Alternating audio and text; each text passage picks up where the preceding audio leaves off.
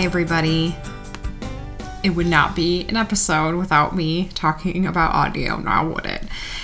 I got to go to a high school to interview Jasmine, and I was so excited to do this. There was a basketball game going on, and even though the door was shut and we were a little bit down the hallway, there are parts in the episode where you can clearly hear like whistles and cheering and things like that. And a couple of times, some of the guys are out buying concessions and you can hear them talking outside the room. So again, I tried my best to edit and fix things, but it's not perfect and you can definitely hear it. And it's a little distracting, but Jasmine's episode is so good. I think you guys are going to love it.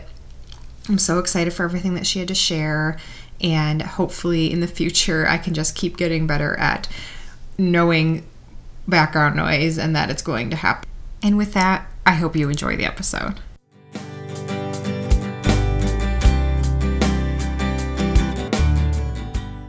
Hi, everybody, and welcome to the Shine a Light podcast.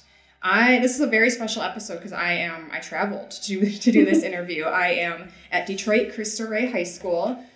This is Megan Landry. I always forget to introduce myself. And I am here with Jasmine Kendrick. So Jasmine, I'm going to have you say what you do, how old you are, kind of a little bit about you. Okay. I am 25 years old. I currently am the admissions officer for Detroit Cristo Rey, former alum from the first graduating class in 2012.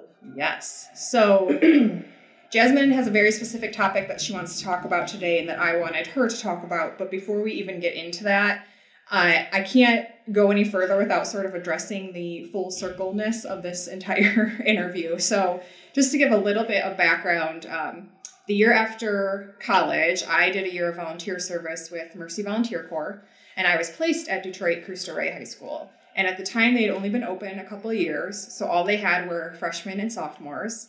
Jasmine was a sophomore, and we met and we got really close. We formed a very special bond. In fact, do you remember the time someone came up to us and was like, "Are you guys sisters?" Yes. And we just kind of looked at her like there's some clear differences between us, but sure. But yes, definitely treated Jasmine like a little sister. And we've stayed in touch through the years. And now she's working here, which to me is just totally crazy and full circle because I was 22 when I was working here. So you're older than I was when I was here. And you were 16 probably? 15? Yeah, 15, 16. Yeah. So I just felt like I should say that because I think it's really cool how things kind of come back together. So since Jasmine is the admissions officer and Detroit Cristo Rey is such a special place, I do want you to give a little pitch about what Cristo Rey is for people who don't know. Okay. Detroit Cristo Rey is a Catholic co-ed private college prep school in the city of Detroit, the Southwest Side. We pride ourselves in creating an education for people who don't necessarily have the funds for a more expensive Catholic education. Founded by the Cristo Rey Network in 96, we have a corporate work study program that offsets about 60% of the tuition for families and allows students to get real life corporate work experience from their 9th through 12th grade year in high school. So it's really a great experience. You have a resume out of this world by the time you graduate, and you're an extremely competitive candidate for jobs in college, and you just get a very well-rounded experience. So I absolutely loved it. I can sincerely say that I'm advocating for the mission of the school and trying to bring in students. So yes, I absolutely love it here. Yeah, and it opened in what, 2008? 2008, okay. Yeah. And so now there's been several graduating classes, and the graduation rate is pretty high, which is exceptional for Detroit because it's kind of known that high school graduation rate is low for Detroit. Right. But you guys are kind of like beating the odds. Yep, we sure are. We have 100% at least college acceptance each year since our first year. Right. And so just about 90% of our students go on to a 4 to 6 year institution and even beyond. Mm-hmm. So and that work experience is so critical. Like they're not going to Burger King, which is fine. You can go to Burger King and work, but they're going to the corporate organizations and learning customer service, data entry. Some people I know are at hospitals, so they're learning like that patient experience. So really incredible school. if you want to learn more about it, what's the website for? DetroitChristaRay.org. Okay, so support them. I support them every year. They do some really fun fundraisers and things too, but it's really just an incredible place, and everybody that I've met out of Cristo Rey is just an awesome person. So, and side note, we are at physically Cristo Rey. I think I mentioned that, and there's a basketball game going on. So if you hear some kind of noise in the background, it's the students playing basketball, which again, when I was here, I don't think the building was open on the weekends because we really didn't have any sports. Now you guys have all kinds of sports, so yeah. It's amazing. Okay, so let's get back to why we're talking today. What exactly did you want to shine a light on? Childhood grief. It is something that I have learned is not heavily talked about. Even now in my profession and in grad school, there's hardly any studies on this stuff. And it's prevalent, especially here in the city. And I think it's really necessary to discuss. I mean, it happens sometimes. It really does happen. Grief is not just confined to adults, and for kids it's more complex, so I think it's really, really necessary. Yeah, so tell us who you lost when you were a child. I lost my mom at 4 years old. She had lupus. My grandmother told me she was diagnosed around age 18 or so, and they really didn't know much about what lupus was back in like the late 80s, early 90s. So for people who had it, it was really a mystery. Didn't know where it came from. It wasn't genetic. It just kind of pops out of nowhere. Mm-hmm. So during the time that she was learning about her diagnosis, she was also actively helping others in that community, which is kind of what I'm doing. Mm-hmm. She passed right after my 4th birthday and a week after hers, actually in March. And it was really, really something. Did you have many memories of her then, since you were so young when she passed? Do you remember sort of life before she passed away? Oh, that's really strange. I've never actually heard anyone ask me that before. It's really weird. The memories, I always say that they're foggy, because I will remember the not so great moments of her condition. But something will spring up here, something will spring up there. It just sometimes it depends. But life beforehand, no, not really. I can't say you were so young that I don't even know that our memories really form yet. Right. Do you know at all if you knew that she was sick? Like, do you remember someone telling you she's sick? Yeah. Okay. So we were definitely educated in this house, in my house. I knew that something was not right. Mm-hmm. Didn't know exactly what it was, but I knew something wasn't right. I knew she necessarily wasn't well. There were things that she could do, and then almost for me, overnight, she couldn't do them anymore. Yeah. I remember her dresser looking like a pharmacy. She had so many pills and bottles and things of that nature, and there were days she could walk and days she couldn't. So, I mean, yeah, I was well aware that something was going on. Mm-hmm. Okay. Do you remember anything about her actual death or the funeral? Mm-hmm.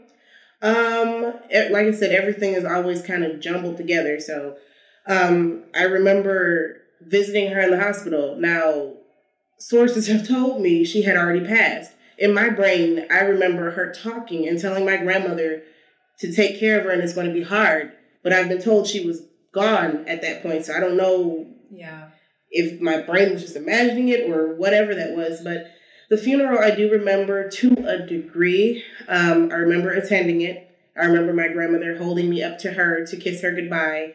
And once again, then after that, I'm at KFC. That's where I was after the fact. But yeah, I do remember certain things. And I did have an uncle who recorded the funeral and the burial for me so I could come back and watch it. And I honestly didn't watch it for maybe 7 or 8 years later.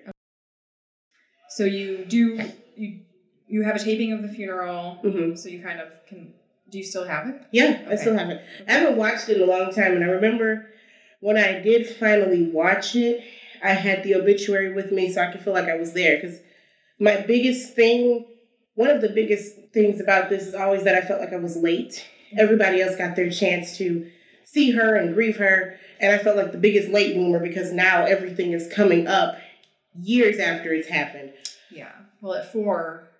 how do you process that? Like, I don't know that there's an answer to that. Yeah, but you really don't. It's just...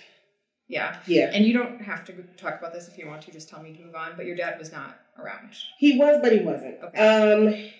At that time, it was, him and my mother were not together. I mean, like I said, he was around, but he wasn't. And things over the years got rough, but they have definitely evened themselves out a lot. So, yeah.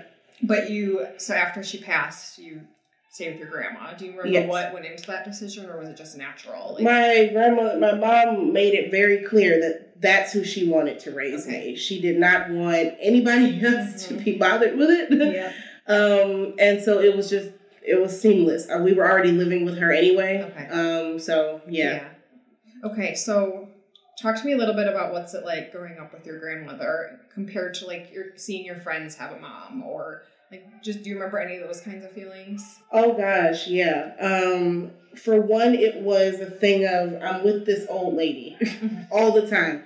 So, in essence, I was an old child, and it always made this weird thing between me and my friends. I wasn't the mom. I'm the grandmother of my friend groups. And there came a time in, I want to say, the 3rd or 4th grade that we had a bring your parent to school day. And, my grandmother's retired, so most events she tried to come to if she could, but during that time she had gotten injured and couldn't really walk anywhere. So I remember being at the school, and some of my friends' parents did come. Some of them had to work, so another parent might have come. And we were working on arts and crafts or whatever. And I'm working on mine. One grandmother, a friend of mine's, was helping me, and then another mom. And I just remember that was the most isolating and hardest moment ever, to just be there and watching everyone enjoy time with their moms and dads, mostly their moms. And I remember going home that night and I just sobbed. And I told her, I don't want to go back. I don't want to do that next year. So when it came around next year, we made some kind of lie. We couldn't tell them, oh, she's grieving. She doesn't want to come to school because her mom is gone. So we had to make up some fantastic lie that I had to go to the dentist that morning so I wouldn't have to be there in the morning and just come in the afternoon. I think that was one of the starting moments of me realizing how much this was affecting me. Yeah. Do you think of your grandmother as your grandmother, or would you say you thought of her more as a mom? She's my grandmother. Yeah. There's certain things that can't be crossed over. Mm-hmm. She's my grandmother that raised me. I can't even say she's like a mom. She's all of it, but She's my grandma. But all growing up, you were like, no, that's my grandma. Yeah, yeah. What kinds of things did you guys do? And if you didn't do anything, that's fine too, to sort of keep the memory of your mom alive. Did you look at pictures? Did you talk about her? Yeah, she would show me things and tell me different things about her. Definitely a lot of pictures. At one point, once I got old enough, she was giving me her jewelry. Going through things in her room, telling me what happened and how it happened and things like that. Once I got to a point where I was comfortable, we had those conversations, and it was a lot. We would have them quite frequently, actually. So okay.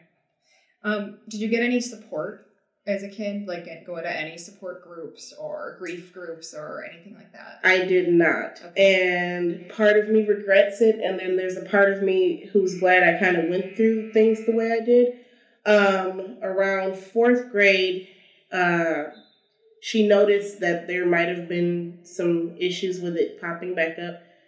Usually around age 7 or 6 is when a child fully understands what's going on. But once I was about 3rd, 4th grade, she spoke to the school counselor. And so we had these kind of like inadvertent lunch date / therapy sessions where they didn't tell me it was therapy, but it's what it was. And funny enough, the school knew. They knew what was happening because my mom was the one who enrolled me in the school.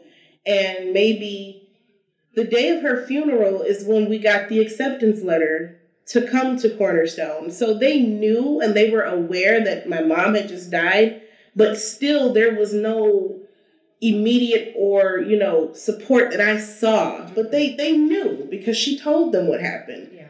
So I guess they kind of just watched me from the shadows, but I did have that one therapy session that lasted maybe 3 or 4 months, and then absolutely nothing else. Okay. And you probably didn't have many friends who were in the same position as you. Not a soul. Okay. Yeah. I'm just trying to think, because I do think there's a little bit of misconception that kind of living in the city, you may not have your parents around, but it seems to me like amongst at least your circle, they all had at least one parent with them, and you had your grandma, which she's amazing. I am team grandma. I've met her many times. I love her, but it's not your mom. I mean, at the end of the day, she's not your mom. So, okay, kind of went into that. So I met you in high school. So talk to me a little bit about kind of that part of your life as it relates to grief, because that's when, you know, as a teenage girl, you want your mom. And yes, again, you had your grandma, but there are just questions that you might have, and we don't have to go into all that stuff, but just, you know, not having your mom as you went through a big change, going to Cristo Rey, kind of leaving maybe some of your friends behind, things like that. What was your grief like at that point? Well, I'd say the transitions at first were pretty seamless. I did have a major breakdown in 8th grade, so that was kind of when the stuff started. 9th grade and everything, I was just excited about being in a new school, new environment. Middle school sucked for me developmentally, so that's a part I try to leave out. But freshman year was great. 10th grade year is like when everything started to go downhill fast. My grief took a different turn. That's when things with my dad started to act up. So the focus kind of shifted from my mom to my dad. But really at that point, I wasn't really thinking about her that much because I was so busy dealing with that stuff. So I would say 10th grade year, the grief for her wasn't really around. It was more for him. Yeah, which is a totally different kind of grief, but it's still grief. Definitely different, yeah. So everything I know about you from high school is that you were very driven. You worked hard. You had fun too, but you worked really hard you wanted to graduate. You did well in your job that you were assigned to. Do you think any of that has to do with just wanting to make your mom proud? Probably inadvertently, yes. I mean, that's always the back thought, but that's just kind of always how I've been. I've always been someone who strives for success and nothing less than that. And it's a nod to her because that's how she was. Even when she was going through the last of her final stages and everything, and she was pushing herself, and she probably shouldn't have health-wise, but I think it was still just a thing of, I know that I'm probably not going to be here much longer. Let me do my very best. So that's how I am. I think it's kind of just something that's in me. Yeah. Did your mom work? Yes, she did. What did she do? At that time, she was at the Westin as a receptionist. Okay. Also going to school, also trying to raise me and deal with her complications. So she was a very busy woman. Yeah. And your grandma worked? She stopped working after I was born. Okay. And just kind of I don't know if she became like a caregiver at the house. I don't really think so. But she retired once I was born. Okay. I know that much. Yeah. But your grandma, from what I know, is also pretty driven and pushed you and wanted you to do well. She wasn't going to let you fail. No. But at the same time, she also didn't. My grandmother, as much, even if I'm saying this now, it's kind of weird. She was very mental health driven. Okay. Whatever I did, don't do it to the point where you're so stressed that you start to lose yourself, that you make yourself sick. And she'd always fuss, don't do this. Your mom did this, and that's why she ended up, getting worse. So as much as she is, do the best you can do, and if I catch you not doing it, it's trouble. It was also take care of yourself first, because you can't do your best if you're not your best. Yeah. So we're kind of going off topic, but you brought up mental health, and I don't want to lose that, because in your email you said that one of the things you want to touch on was mental health in the African American community. Yes. So talk to me a little bit about what that means for you. Well, what I've seen lately is there's a lot of these conditions that we don't ever really associate with us starting to come up more, and they're more prevalent. Just the number of young babies committing suicide nowadays is baffling to me. 8 and 9-year-olds. And there's always been this stigma about Black people going to therapy and things of that nature. Only using your faith, praying about it, God will fix it. And it's starting to reverse itself a little, but there's still that pushback. And I think it's just so necessary. If you need help, get help. I myself, who wants to work in mental health, thought therapy was the lowest of the low until I actually went and got the help. So it's something that really still needs to be touched on. We're making progress, but it could be a lot better. Yeah. What do you feel like we can do to make it better? Just talk about it more? That, and just educating families that therapy is not a non-Black thing. That's literally what people tend to, even from people in my own family. Oh, Black people, we don't go to therapy. That's not us. We don't get depression. Yes, we do. We have, first off, so many years of just stress on us. I mean, I just learned about this the other day in a social work class. We've got so many years of stress and daily things that we have to deal with and think about, that it's a wonder that we are able to function, and it's now starting to weigh in on us. And we're also just not as vulnerable. I mean, a lot of people in my family are, a lot of my friends are, but as a community, we can't be vulnerable. We're told we're not allowed to be vulnerable. And we're always supposed to just be strong, especially Black women, just strong, hard, mean, aggressive, and which is just not the case. Like, we need to allow ourselves to be vulnerable, get help, get educated. Use your faith. I'm a big believer that your faith can help, but your faith alone is not going to help. Mm-hmm. So I just think we really just need to start having the conversation, and then we can go from there. That's very powerful, I think, and it's good that your grandma was cautious of that also and watching out for you, because yes, you did push yourself pretty hard. So getting back to kind of your life story after high school, you graduated. Yes. What happened after you graduated? Went to Wayne State.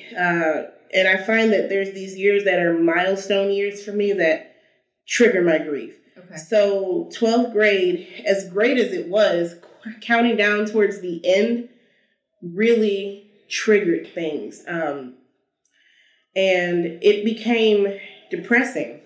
I'm going off to school. My mom's not here to see it. I'm still in a strange place with my dad at this point. It was really happy, but rough. Like, after I got the acceptance letters and after I was done working on that and just focusing on finishing out the year, I had a lot of time to think. And it was a lot. And then I'm going to the school she went to, and it's like, oh, this is so great. She's going to Wayne. Her mom went to it. It was really, really just like, wow, this is really upsetting for me right now. I think it seems to be like the transition times that are hard for you. Yeah, I think that would be and the it's triggers. Probably because you want her to be there through that. I went to a grief group, and one of the things that I said that I don't feel like is addressed with grief is the grief that person is missing all of this stuff. Mm-hmm. And like even the future, like she'll never see you have kids, or like that stuff. The fear of what they will be missing out on is a huge part of the grief. Yeah. Did you apply for other schools besides Wayne State? I applied, at least 7 or 8, maybe more, and got into each school. Okay. So outside of Detroit, you applied too? Yeah, but essentially, Wayne State was where I knew I was going to go. Yeah. Like, at the time, I was interested in astronomy. That's where I was going to go. Oh, I remember that. Yeah, funny how that changed. I was interested in astronomy and going and doing that, and they were the only other school besides Central Michigan that had it for an undergrad program. So I was like, so that's what made you, because one of the questions I got for you is what made you stay in Detroit. Yeah. So that was really it, was the astronomy. Yeah, and when I was doing the ACT prep group, and the people from Wayne State they kind of threw in, like, trying to push us. So subliminally, they were, like, trying to get us to come here all while helping us with ACT prep. And I was like, okay, fine. Yeah. You guys got Do you think there's any part of you that wanted to stay to kind of be with your grandma? Or not? Or were you, like, not worried about her? I wouldn't say, well, it's at first not, no, at first. Once I actually got into school and started getting acclimated to it, yes. I don't think I would have made it very well had I left. Okay. Yeah, I was just curious about that. So you did not go into astronomy. Well, I started and then I changed. Okay. And what made you change, do you think? I couldn't grasp the math. As much as I tried to prove I feel you on that. I tried to prove it to myself, like, I'm going to get past all of this. And I remember sitting in my dorm stressed beyond belief, looking at my schedule with what physics classes and math I would have had to retake. And it was literally the most stressful thing ever. And my best advisor, Dawn, was like, you can succeed somewhere else. Don't hinder yourself by staying here when you could do better. Not that you couldn't do it, but you can do better somewhere else. And she was extremely instrumental and supportive of my decision, where most advisors will just, just keep trying. She was extremely real. And I love her. I still go and have visits with her now. And she said, you would do so much better in psych. My best friend, you need to switch to psych. I switched to psych. So I kept hearing it. And it's so strange. My mother switched to psych herself. Oh, okay. She was an art major, but once her hands and everything started to be affected by the arthritis from the disease, she couldn't draw. Mm-hmm. She's interior design, I think. And she switched to psych. And so it's like all these little weird things that keep popping up, these little parallels. It's really funny. Yeah, so you switched to psych what year? Second, third, somewhere. Okay, and it was really because people said, like, hey, I think this is a good option for you. Yeah. And I'm only getting to that because I know at some point you started volunteering with Sandcastle, so I'm trying to figure out where that aligns with your timeline, and I want you to talk about what that is. Okay, so Sandcastle's Grief Support for Children and Families is an organization, a nonprofit, funded through Henry Ford Hospice that prides itself in giving support to kids who are grieving as well as their families and whomever is taking care of them. I found out about Sandcastles, honestly, when I went to Ecuador through the person who was over that trip. And I was always kind of interested, but I never got around to applying and everything. So, 2016? Yeah. Or maybe 2015. I finally applied, started going to volunteer trainings to become a facilitator. And it was kind of around the time when I was transitioning with my major. And when I realized that, okay, you wanting to help bereaved kids and creating your own NPO is not something you should be doing on the sidelines. This should be your main focus and your main career. So I met with the director. We talked about, possible collaborations and things like that. And then my becoming a volunteer. So that was at least 3 years ago, I think. And was it helpful for your own grief, do you think, even though you were an adult? Yes. Oh, God, yes. And they had to kind of remind me, like, look, you're not here for you. But you're like, I want to do all the activities too. Yeah. And that's the main thing. And at first I was like, well, why are you being so mean about this if it's helping me? But the thing is, you're there for them. Mm-hmm. And you cannot properly help them if you're in your own head about things. But they also want you to be safe and mentally fit and healthy. And if, things are too hard for you, they'll give you the support. But it definitely does help me. But helping them helps me help them. Yeah, I get it. At any point did you think, where was this when I was a kid? I did. And my grandmother actually told me she had heard about it, but it was in an area that she thought was extremely sketchy and she wasn't completely educated. And she's like, I'm not sending you there. They have since moved and gained a bunch of different locations across the city in Metro Detroit area. But yeah, parts of me, when I see them and how they interact, it's like, God, I would have been so much better off had I went through this. But looking at the path and the way things have aligned themselves, I would not do it any differently. Yeah. Okay, so in the timeline, we are where you switched majors, you started volunteering for Sandcastles. Mm-hmm. What happens next? Complete mental breakdown. Once I had started my stuff for psych, the things with my father they reached an all-time low to the point where we became estranged. Him and his mother, my grandmother. Okay. And that was the domino effect of everything. So him, my mother's grief, my own personal life, some things with school weren't going all that great. And it's when my friend was like, you need to see somebody. How can you help kids and you don't want to talk to somebody? What if they don't want to talk to you? And I'll give her a shout out later. She knows who she is. But I was like, okay. So I remember going to triage for CAPS at Wayne State. And I thought literally I had hit rock bottom by this point. I literally thought, there's no getting out of, you have hit the lowest. If you're going to therapy because you know the balance of good and bad, you can appreciate when things are positive or negative, but try to keep yourself on an optimistic side. If you have to go to therapy, something is really, really wrong with you.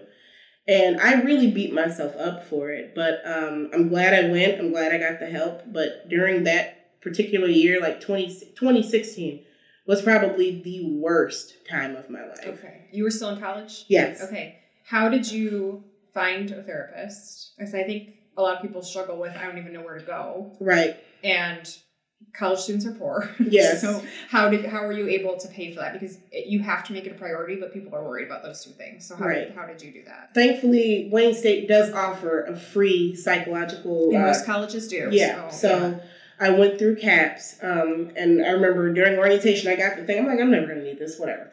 And I said, you know what? Let me just look it up, call them, go in for an appointment. And I literally felt like horrible going to make an appointment with them. But yeah, check your free colleges. Check your colleges, all the programs. You're paying for it anyway. You might as well take advantage of it while you're there. Yeah, when I was in college, I hit a really low point. And I remember my college health center had like a online depression screening tool that you could do. And I was like, let me do it. And the results were like, you are severely depressed. You need to get help. And I was like, well, damn, I didn't realize that. But colleges are great for that because you're right. It's built in for you. So if you're in college and you are struggling, go. You can walk there, most likely. I really encourage that. So did your friends know that you were going? What little friends I had on campus at that time, and that was kind of just because that's just how my friend circle was. I think my one good friend knew, my roommate Sam. I don't even really recall. I can't remember. Kimbra, whom I met online, and I've been close with her ever since, she knew. And so she was probably the main person I was talking to all the time about, me going and everything. Yeah, just because I think it's important to share that you don't have to hide it. You can talk about it. And the people who will support you. And the people who don't, you don't really need in your life. Right, exactly. Okay, so 2016 that happened. You got therapy. Did you continue with therapy for a while, or was it a short time? It was for a whole year. Okay. And they even referred me to a mindfulness group because I am a chronic overthinker. Mm-hmm. I can sometimes, it doesn't disrupt my daily life, but sometimes I'll be thinking about a decision and so busy mulling over the thousands of possibilities of what could happen that I never even make the decision or go through with it. So I went through mindfulness group therapy kind of towards the end of my the year for me going to therapy, and it was extremely helpful. Okay. And then you graduated Wayne State at 2017. Okay. Yeah. And what happened after you graduated? Well, right before I graduated, I started at Detroit Delta Prep. You applied for grad school, right? Yes, I applied for grad school. And that was just kind of a pivotal moment. Like, okay, I'm getting into this and I'm going into social work. I figured out now what I want to do. I probably should have did social work in undergrad, but I'm glad I did psych to learn why people do, and now I can help.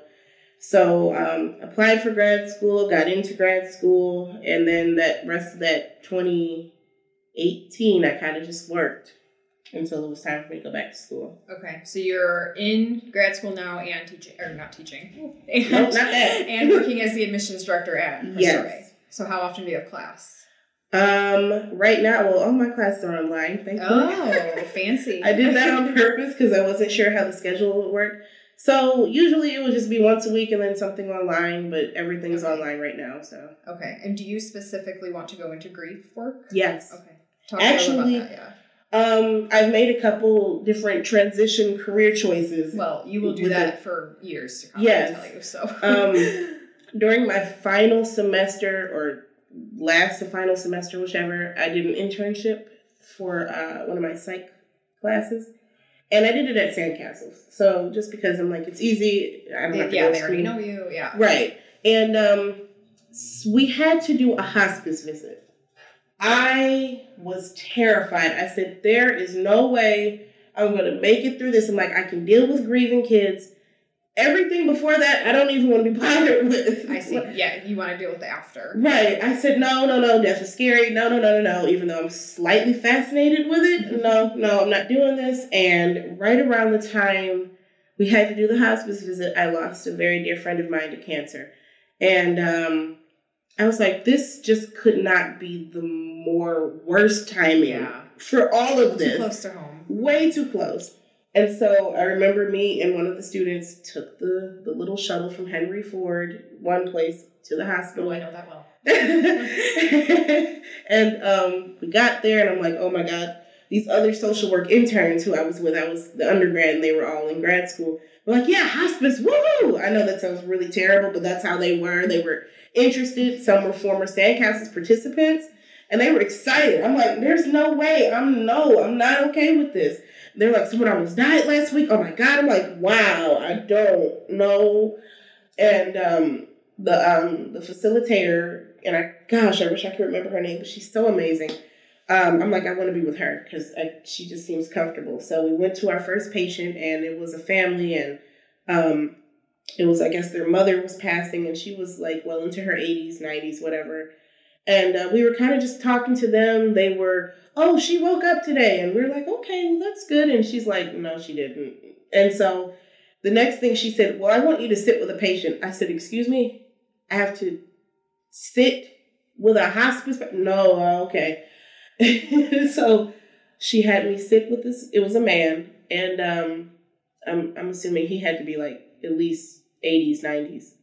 And she had me sit with him and just sit there. So I sat there and I wondered how he was and how he might have looked, what he might have done as a career, and tried to personify myself with him. And, I didn't know his name or anything.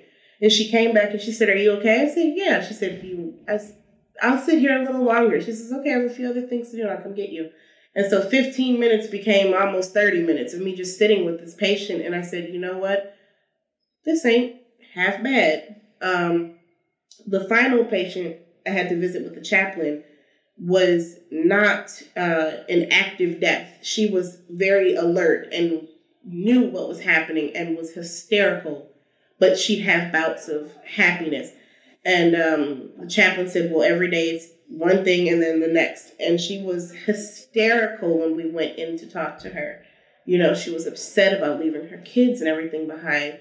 And I just sat there and I just listened and I tried to comfort her as best as I could. And then she got happy about Thanksgiving and being able to go home. And so by the end of the day, I said, I could do this.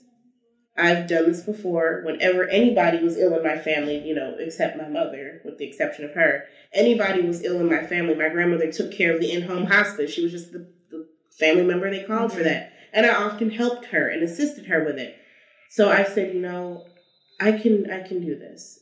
This is a good stair step for me until I get to where I'm going. So I'm actually in social work now for hospice and palliative care. Yeah, that's, I worked for a hospice, so I'm pretty familiar. A lot of hospice is that anticipatory grief. So the family is kind of knowing that they're going to be grieving, and there's a lot of anxiety around that, a lot of fear, a lot of planning for the future.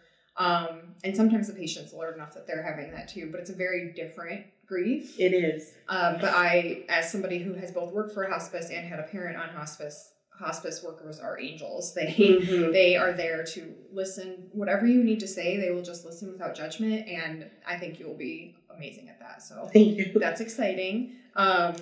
So that's kind of your plan for the future. Is there anything else that you like to do besides go to school and work? I'm still actively into music. I'm in a band now, Creative Pieces. Oh. We haven't had many gigs lately. Things have just been so busy. But I'm trying to get back into going to school, getting lessons and things to really just improve my craft and my skill. But I'm still actively in it. I'm now finally getting back into writing, which you always helped me do in school. It's my favorite thing to help you guys let out your emotions. Oh, and I'm so here for it. I make my kids journal and stuff. They hate it. They're like, no, I don't feel like it. But no, you're going to do it. Yeah, you guys would come to my study hall and I'm like, here's some writing prompts because and I'm like, if you're just going to sit there and talk, you might as well let out what you have to say on paper, because so many kids that come here, and really at any point in high school, but Detroit especially, are coming from rough home situations. And you didn't have your mom, and that was affecting you. There were kids whose parents were getting deported. There was all kinds of like and a lot of different a lot of different issues. And I always told you guys that I felt like writing was a great way to just let that out. And even people who were like, no, I don't think so, Miss Curl in. And I'm only saying that because that's a shout out to Rochelle. I don't think that's going to help me. They would do it and then they'd feel better. Or drawing. A lot of you were very artistic and creative people too. So yeah, that's a little bit about the writing. But you're writing, you're singing, you're doing the school thing, you're working here. So you're pretty busy. Yeah. I got one question for you. I've asked a lot that people submitted, but there's one that I think is a pretty powerful question. So take a moment. How do you feel all of this will shape you as a mother? Oh, wow. I know. I was excited to ask you that one. That's, wow. I thought, I'm like, you're going to ask me a powerful question. I got this. Wow. Really, I have to think about it. Yeah. There was a point where I was, it's kind of like, it was almost like a default. Yeah, I want kids. I want to be married. But it was a fear that, number one, it wasn't going to happen, and two, I'm not going to know anything of what to do because I'm not necessarily motherly. I never considered myself as a motherly person where my friends are having baby fever and I'm like, whatever, I can't think about that right now. I think, number one, I'm going to be extremely supportive of my children. I want more than one.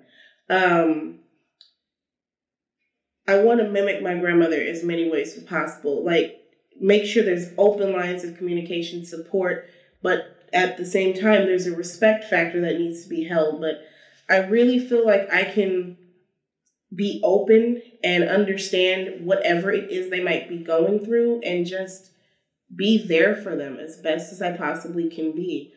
And just provide and sacrifice. Like, I feel like my mom made a very big sacrifice with all of everything she did.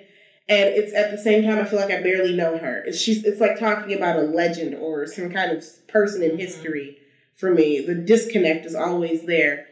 But I feel like it's just, I will be an extreme support. Like, they will always be able to come to me for anything and not have to feel judged or, weird about it. I think that's my biggest thing. It's like, I feel like I can explain it better, but I can't find No, the I big think words. I think you're doing great. Do you feel like I'm sure you will, but like keep pictures of her and kind of tell your Oh my goodness, yes. They will yeah. definitely know who she was. It's a shame that they will never know her, but they will have some idea. Yes. Yeah. Is your grandmother in good health still? Yes, yeah. Okay. She is. Yeah, she's fine. That's one thing I think college also had me do is to start to worry terribly about her. My mother's death is sad and horrifying, but I feel like I have always pre-grieved her. Mm-hmm. Because she's been part of your life since you were 4. Yes, so I'm always pre-grieving, and I have to stop myself because I know that will be an extremely difficult situation. And it's like, while she can easily talk about, oh yeah, when I go to the boneyard, because that's what she calls it, I'm like, Jesus Christ. She's also got those, well, my friends are getting older, my siblings are getting older, people are leaving and getting sick, and she has those little fears that she tries not to show. Yeah. And I, try to prep myself. But one thing she constantly says is, you're okay now. I know you're set. You've got people in your life that can help you. When I'm not here, you'll be fine. And I'm like, please stop saying that. But she's pretty young, right? She'll be 75 in August. Okay. Yeah. So. She's only 5 years older than my mom, so she's pretty young. Yeah. Okay. And you guys still live together? In the same place. Yep.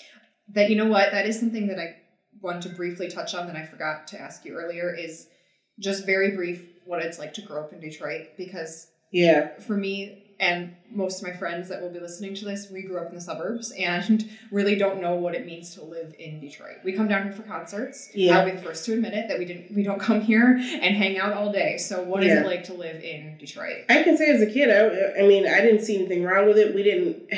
The neighborhood we were in, or still in actually, supposedly is an extremely high crime area, but nothing ever happened. So it was almost like I was blinded from that. I never saw it. Seeing it now and seeing things with a completely different lens, it kind of pisses me off.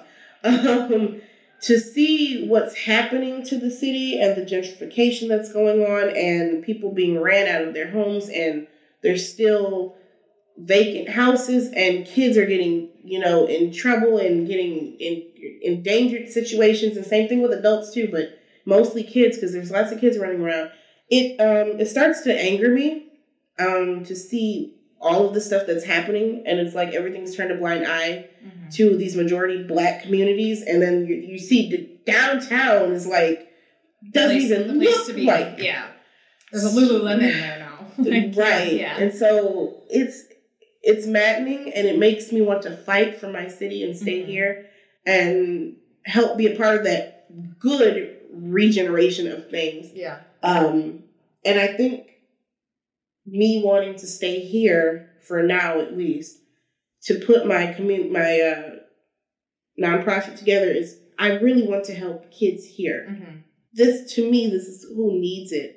There's already not a lot of grief places. There's Elle's Place in Ann Arbor, and then we have Sandcastles. There's already not a lot. And then you have kids here who really need it. So your ultimate goal is to start your own nonprofit? Yes. Okay. All right, I'm glad we touched on that because I definitely wanted to touch on that. So some of the things that I'm asking everybody to do are, what resources have you found helpful? So this can either be kind of as a kid, as you were grieving. I know we kind of touched on that you didn't have a lot, or even that you've seen now. For somebody who might be grieving, and they could be still grieving if they're someone like you who's lost a parent at a young age, just kind of talk me through some of the resources that you found helpful. I can't really say I found any through like elementary on up. It was kind of after the fact. Number one, trying to find someone who has been through it. I find that everybody's experience is a little different. Some people are all for, tapping into that side, and some people are like, nope, I want to avoid it at all costs. But try to find at least someone, number one, who is like you, who has been through it. Sandcastles definitely helped. Look through hospice programs through hospitals, because usually they give some sort of resource to some sort of grieving thing. Sandcastles had me... Sorry, that was my neck. Sandcastles told us about the National Alliance for Grieving Children. They're located in Texas, but they do a lot of work everywhere, and a lot of organizations are connected with them. They provide so much information that it's like almost sickening, that I realized I never knew about, and like how childhood bereavement and grief is like such a big thing. So they're good. And if you find a therapist, you probably really do need to see someone. If you haven't already, it's necessary, because grief comes and goes. It's in hills and valleys. It doesn't, with some things it might just kind of go away, but if it, depending on who the person is and how serious it is, it will come back. Yes, and grief manifests in different ways too. So it does. It can be anxiety, it can be anger. I found when I was grieving, I would snap a lot, and it wasn't that I was angry at the person, it was just my first instinct. So yeah. What are some ways that you feel like it manifested with you? We've talked a little bit about just kind of that overwhelming like sadness a little bit that you felt, but really, I really think it was just like sadness. I never really found myself angry. There were points during that very, very low period where I was just low. I wanted to sleep all day. I wanted to just be out of it as much as I possibly could. And I did have a moment where I did snap and I was angry, and a suicidal ideation popped in my brain. Like I was just tired. I was tired of having to grieve both parents, and one is still here at that time. But I want to say that there was one defining moment for me that really just threw me over the edge. And while it was defining, trying to heal from it was rough. And it was that I could not serve my purpose if she was here.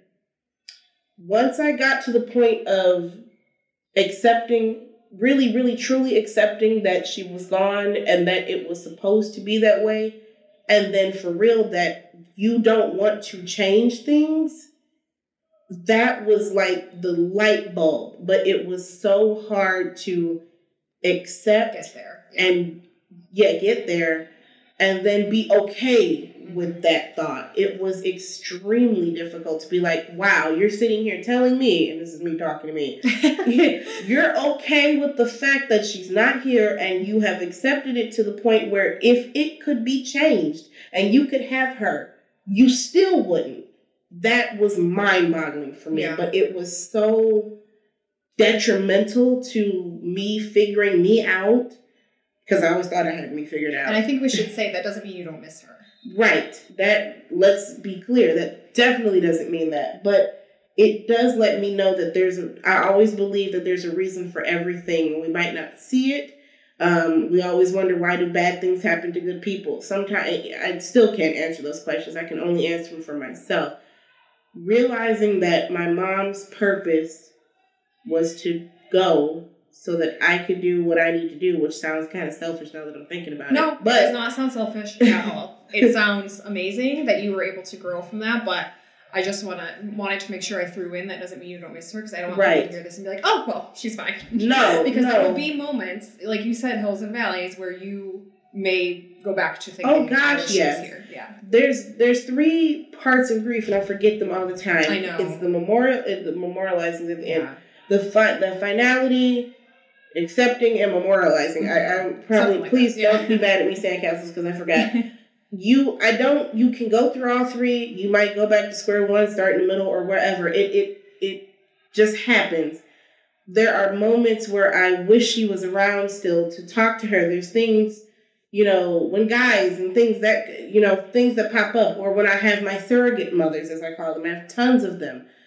It's like, gosh, I have to go borrow a mom, rent a mom for a day. And for the record, even though I'm only a few years older than you, you can always rent me. I definitely will. But I have so many surrogate moms, but it's like, still, at the end of the day, it's somebody else's mom. It's not mine. And that void is something that'll never be filled. Right. Despite the fact that I have come to terms with it in my own way for my own purpose, the void is always there. It's not going to leave. Yeah, that's very impactful.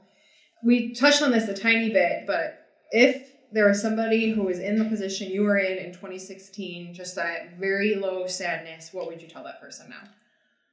Oh, boy. Number one, it is okay. Because for a long time, I was telling myself, this is not okay. It's okay to be where you are. But now that you know where you are, try to find some sort of way to help you move along, slowly but surely, because it doesn't change overnight. I would have wanted somebody to just give me constant reassurance, which I kind of had, but it was kind of hard to see within the film of everything that was going on. But I would just provide them with constant reassurance that I am there for support. I am there to talk. If there's a resource, I'm there to give it. But I had sympathy for it then, because I remember we had to do the thing with To Write Love in Our Arms. And, but really after really going through that, the sympathy for me and people who might be suicidal or depressed or whatever has gone through the roof. So I just try to be as reassuring as possible. And one thing Sandcastles has taught us is not to freak out when someone mentions that they might be suicidal, because that does not help. Oh no, don't die. Oh no, that doesn't help. Let them know that, number one, it is okay. That's what I love about Sandcastles. It's always letting you know that whatever you feel is fine. There's no right or wrong. Feel your feelings. Right. Yes. There's no right or wrong answer. So that, number one, it's okay, but we can help you move past it, at the same time. And I think the number one thing is to reach out to somebody. Somebody will want to help you. Yes. Even if you feel like you have nobody, there is somebody in your life, probably multiple people, but there's at least one person who will help you. Yes, so that is so true. Okay, so now we're at the point where I will ask you to build somebody up. So my dad always told us, build each other up, don't tear each other down. And so I want all my guests to give me somebody in their life that they want to build up. It can be somebody that has helped you. It can be somebody that is feeling kind of low right now that you want to give a little like uplifting to. It can be whatever you want it to be. Okay. And I think I had mentioned 2 people. So first, a shout out to Kimber and Naomi. These 2 ladies have been in my life for a long time. Naomi a little shorter. Both Michael Jackson fans. That's a thing for another day. Yeah, that's a whole separate podcast. But like I mentioned earlier, I met Kimber in like 2010, year after Michael passed. And there's another connection. Michael Jackson is someone my mom loved. Mm-hmm. And so essentially after she passed, I kind of just took over that. So that's that one unspeakable thing we've got. So I met her in 2010. We have actually formally met a couple times now. I visited her in Mississippi, and we're going to hang out again this summer.